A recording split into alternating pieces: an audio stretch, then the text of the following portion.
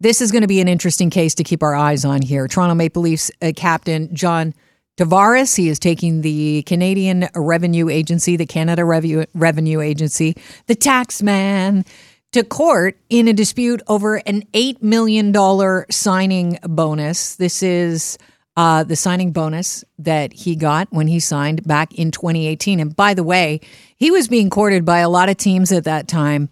So he had a lot of options, but it was his dream to play for the Leafs.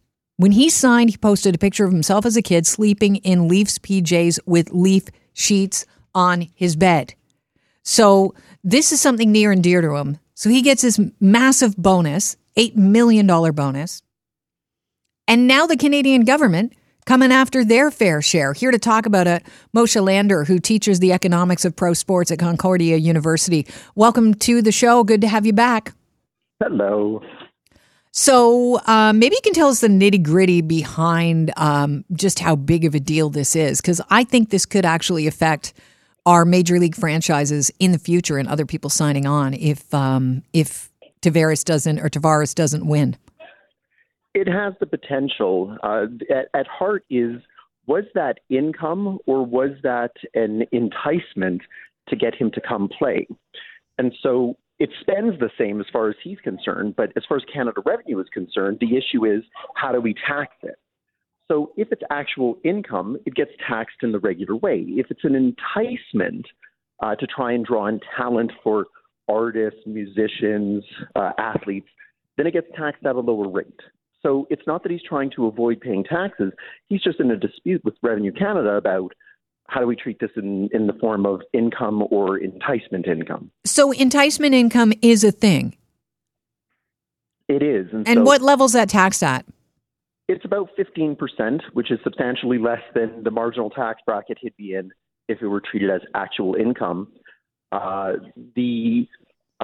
Canadians have always worried about brain drain, and that shows up as well when we're talking about talent for athletes as well. And so in order to try and entice athletes to come play in Canada, there are signing bonuses. There would have been signing bonuses even if he played in the U.S., but that would be a U.S. issue, not a Canadian issue. And so he's just objecting that they're saying, hey, this is income just as if you were playing on the ice. And the other aspect that he's trying to bring to the fore here is when he signed that, the hockey season runs from October until April. Mm-hmm. And he said, even when I signed that, I was only in Canada for the 2.5 months at the end of the year, and not because there were some road games. So you can't even tax it as if it were a full year. Oh, that's interesting. So he also owes interest on it. How do they work that out? I mean, this seems really late. This is 6 years after the signing bonus was presented to him. Yeah, that's a lesson to all Canadians. Just because you've received your notice of assessment and Canada Revenue says all cool, that doesn't mean it's all cool. At any point, they can audit you and they can pull something off the shelf and say, hey, let's go back and take a look at this again. Oftentimes, they don't have the human resources to process all of the tax returns for all of the Canadians and look into every single line item. And so every once in a while, it's just maybe bad luck or maybe did we treat this correctly? And then go back and reopen a file. There is a statute of limitations, but 6 years is not within that or beyond that statute. Rats, too bad for Tavares. We're speaking with Moshe Lander, who teaches the economics of pro sports at Concordia University, but the fact that our Maple Leafs captain is taking the Canada Revenue Service Agency to court. Basically, they're saying you owe us more tax dollars, and it has something to do with his $8 million bonus. This is a signing bonus that he says he should not have to pay high taxes on. How does this compare to bonuses for business execs?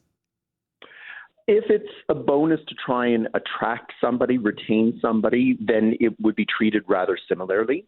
And so, again, it's part of that brain drain exercise that always concerns Canadians. So there is a carve-out then that if you're worried about trying to attract talent, there is a difference between income that's paid for the performance of your job and income that's paid merely to get you here to perform your job. And so similarly, there would be a carve-out as well for executives if you can show that it's not part of your day-to-day job compensation, and it's merely a one-off enticement to get you here. So the CRA, they're going to try and prove that this $8 million was part of his yearly income, bringing him up to $17.8 million higher than he reported on his income tax. Yeah, are they going to say that it's just part of the cost of doing business? So this is an enticement. This is, especially in his case, where you indicated earlier, he always wanted to be here.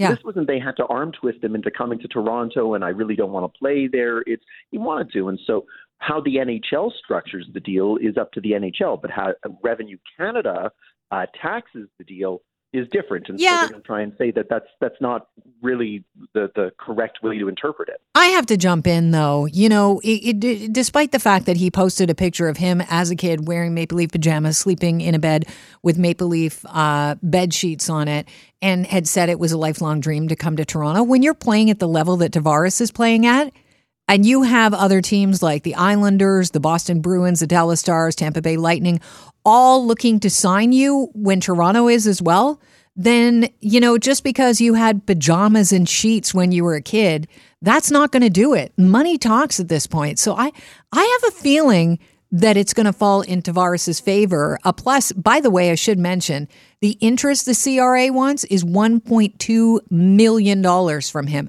So he can't be too happy. But what does this mean moving forward as far as our sports teams are concerned? Are we going to see a lot of people looking at this to set precedent for if they'd come to Toronto or not? Regardless of how this case plays out, Canada is always playing at a disadvantage when it comes to professional sports, because when you have teams that are in Florida, Texas, Arizona, they don't have any state income tax. So regardless of how Canada Revenue wants to call this, the fact is that we have an income tax up here.